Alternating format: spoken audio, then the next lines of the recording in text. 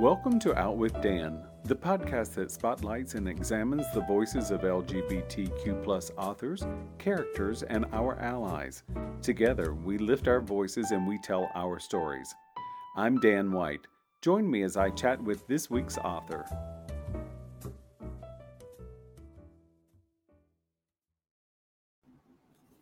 Hello, and welcome back to Out with Dan. Today, I'm excited to talk to Tori Ann Martin about This Spells Disaster. Welcome, Tori. Oh, thank you for having me.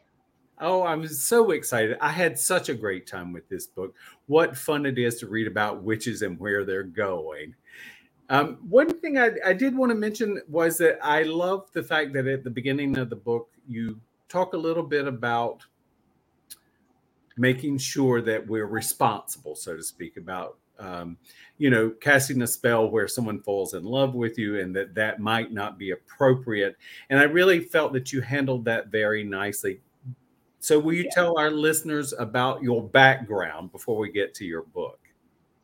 Yeah, sure. So my background is in psychology, and it's not what I do for a living for a day job anymore, but I did my doctoral research on consent, sexual assault, and that sort of thing, fun, pleasant topics.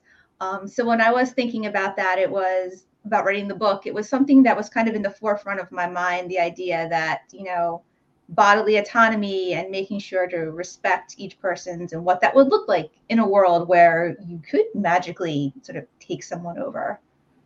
It's not something I would have thought about, but I fell in love with it. I so respected the fact that you set this up, in the beginning of the book. And your characters, they have a proclamation number 13, for lack of a better term, where it's set out in with the Witches' Council. And I thought, what a lovely, respectful thing to do right at the beginning of a book and to make it a part of the story. Yeah, I mean, I had those sort of worked in through the book sort of casually, and it was one of the suggestions from my editor, well, why don't we make this a bit more formal and put it up front? And I really liked that idea because, you're creating a fantasy world. Wouldn't it be nice to create, something where this is part of that world and showing respect for people? I hate to say it's a fantasy, but if you're creating a new world, why not create a better version of it? Oh, I love that, Tori. I mean, and it's exactly what I saw when I read it, and I thought it was so wonderful. So now let's get into the meat of the story, because that's the fun part. So, tell us a bit about Morgan. So in the book, Morgan is a potion-making witch. She works at her family shop in a small Maine town. She's a bit of a scatterbrain. A lot of her personality characteristics are based on someone I'm close to. Sort of the inspiration in part for parts of her. And her backstory, she's come off this relationship where she was sort of chastised for not being ambitious enough. So when she starts off the story, she's very much in this place of thinking she's not enough, she's not doing enough. And she has a crush on this other character, Rory, who seems in her mind to be like way above her and out of her league. And I love that. So, you start out with something that is simple as everyday life, because there's so many of us that fit into one of these things. I think I'm much more Morgan than Rory every day of the week. So hoping for the best. I love the fact that Morgan is such a romantic. I mean, it is just so beautifully written. Did you have fun doing that? Oh, yeah, definitely. I mean, I think being in Morgan's head was a lot of fun. Writing that's kind of those pining emotions is just so much fun. It is just something. I had such fun reading it. And then Rory, who, I feel like the reader will see Rory just as the way Morgan does, that Rory's very confident and sure of herself and never makes a misstep. And so was Rory fun to write as well? She was, and in part it's with that contrast between her and Morgan, and she has kind of like Morgan is on the surface very outgoing, very fearless, and then has all these insecurities. Rory on the surface is, she's very confident. She's very sure of herself. She refers to herself as an overconfident bitch because she's a performer. She has to be able to go out there and, be in front of people and do amazing things. But she has her own issues, and trying to hint at those without telling everyone what they are off the bat made her fun. So, and then you give them a collection of friends that, Hazel was my favorite. I just fell in love with Hazel. It's like, that's that friend you really, really want that says no. Yeah. Oh my goodness. And then, so you give us a non-witch, and is it Trevor? Yes, Trevor. So tell us about Trevor.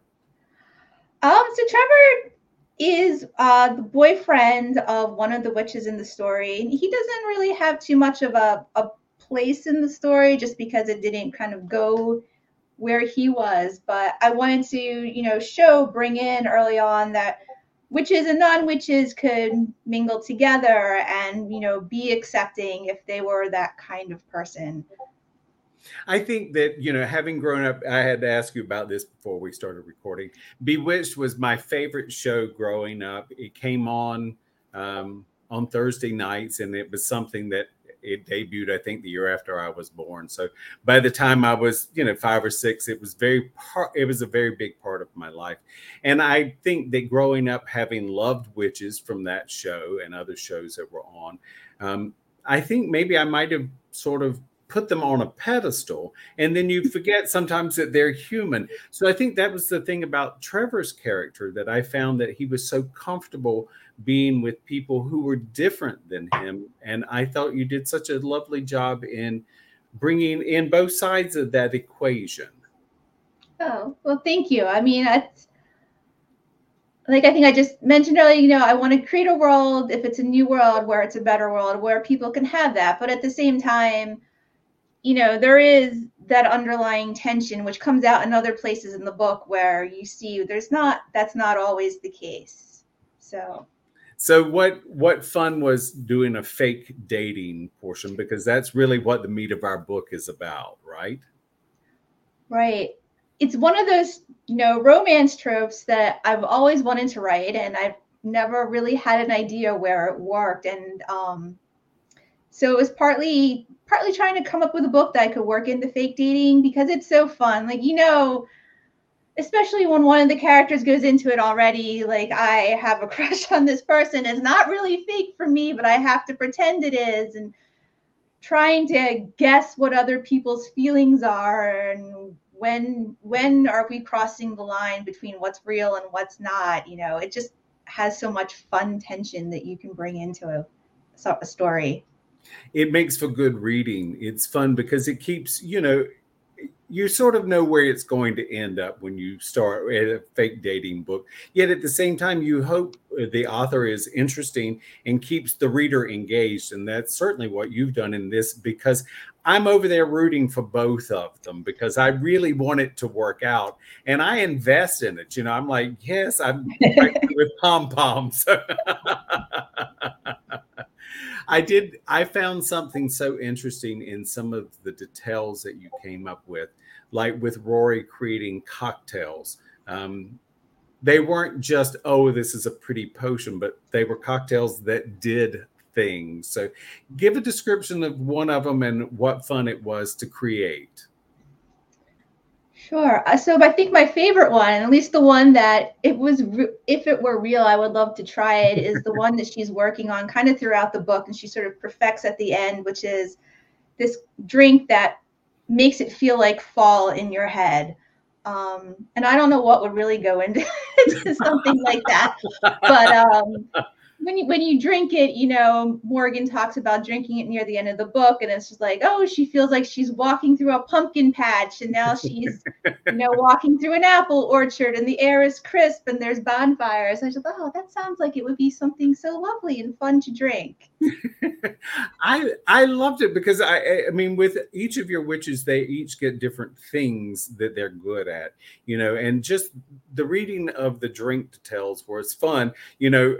Morgan starts out with a little tequila experience at the beginning, and I'm like, I'm right in there with you. I have found my tribe right here. So. But then the things you do with the tattoos and stuff, and it's just so much fun. I mean, you've brought in so much description. And how fun was that? Oh, thank you. I always feel like description is my nemesis when I'm writing, that it's really hard for me to work in descriptions. If I was just doing this on my own, it'd be like 2 characters talking in a blank room and you don't know what either of them even looks like.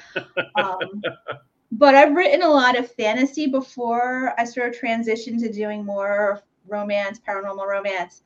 And so I do enjoy the world building part of it and working in those details. I think those are what make it feel real,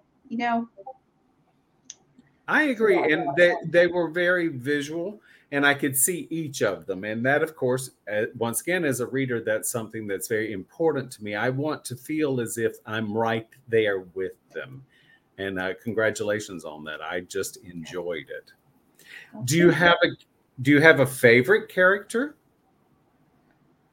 And I know that's difficult because they're all your children. I think I can't choose between Morgan and Rory, but I would say, discounting either of them, my favorite character is probably the witch Verbena, who is sort of like a mentor in some ways to Morgan. She's much older than Morgan. Morgan thinks of her like as being a witch mother kind of person. And she's just, in some ways the stereotypical witch, but she's got the long hair with the black and the gray, and she wears her fancy flowing clothes, but she's also just really funny. I think she's really funny that I wrote her, but she's quirky, and she knows things, but she's not always telling you everything. And she was a lot of fun to write. She's a good earth mother for sure. So yes. I think that's so wonderful. Once again, I had such a fun time with this book. It is, even though the title is This Spells Disaster, I felt like it was just almost the opposite. It gave me such hope. I was so excited about it. And it was just so much fun. Thank you. I'm so glad to hear that. Thank you. Do you have a website or social media you would like to share? Sure. I do have a website. It is toriannmartin.com. So it's just my name. And on there, I'm most active on Instagram, and I have a newsletter, and all of those links are on my website. I love your website too. I like the witch's hat. That's a cute my Canva skills. Oh, I may need to hire you. So Tori, thank you so much for joining me. Well, thank you for having me. Absolutely. Hang on for me just a second. Okay. Thank you for joining me for this week's episode of Out with Dan. You can find more information about this podcast and its host at outwithdan.com, on Twitter at outwithdan, and on Instagram and Facebook at GoOutWithDan. This podcast is hosted by Authors on the Air Global Radio Network, and the theme music is provided by bensound.com. Join us again soon for the next episode of Out with Dan.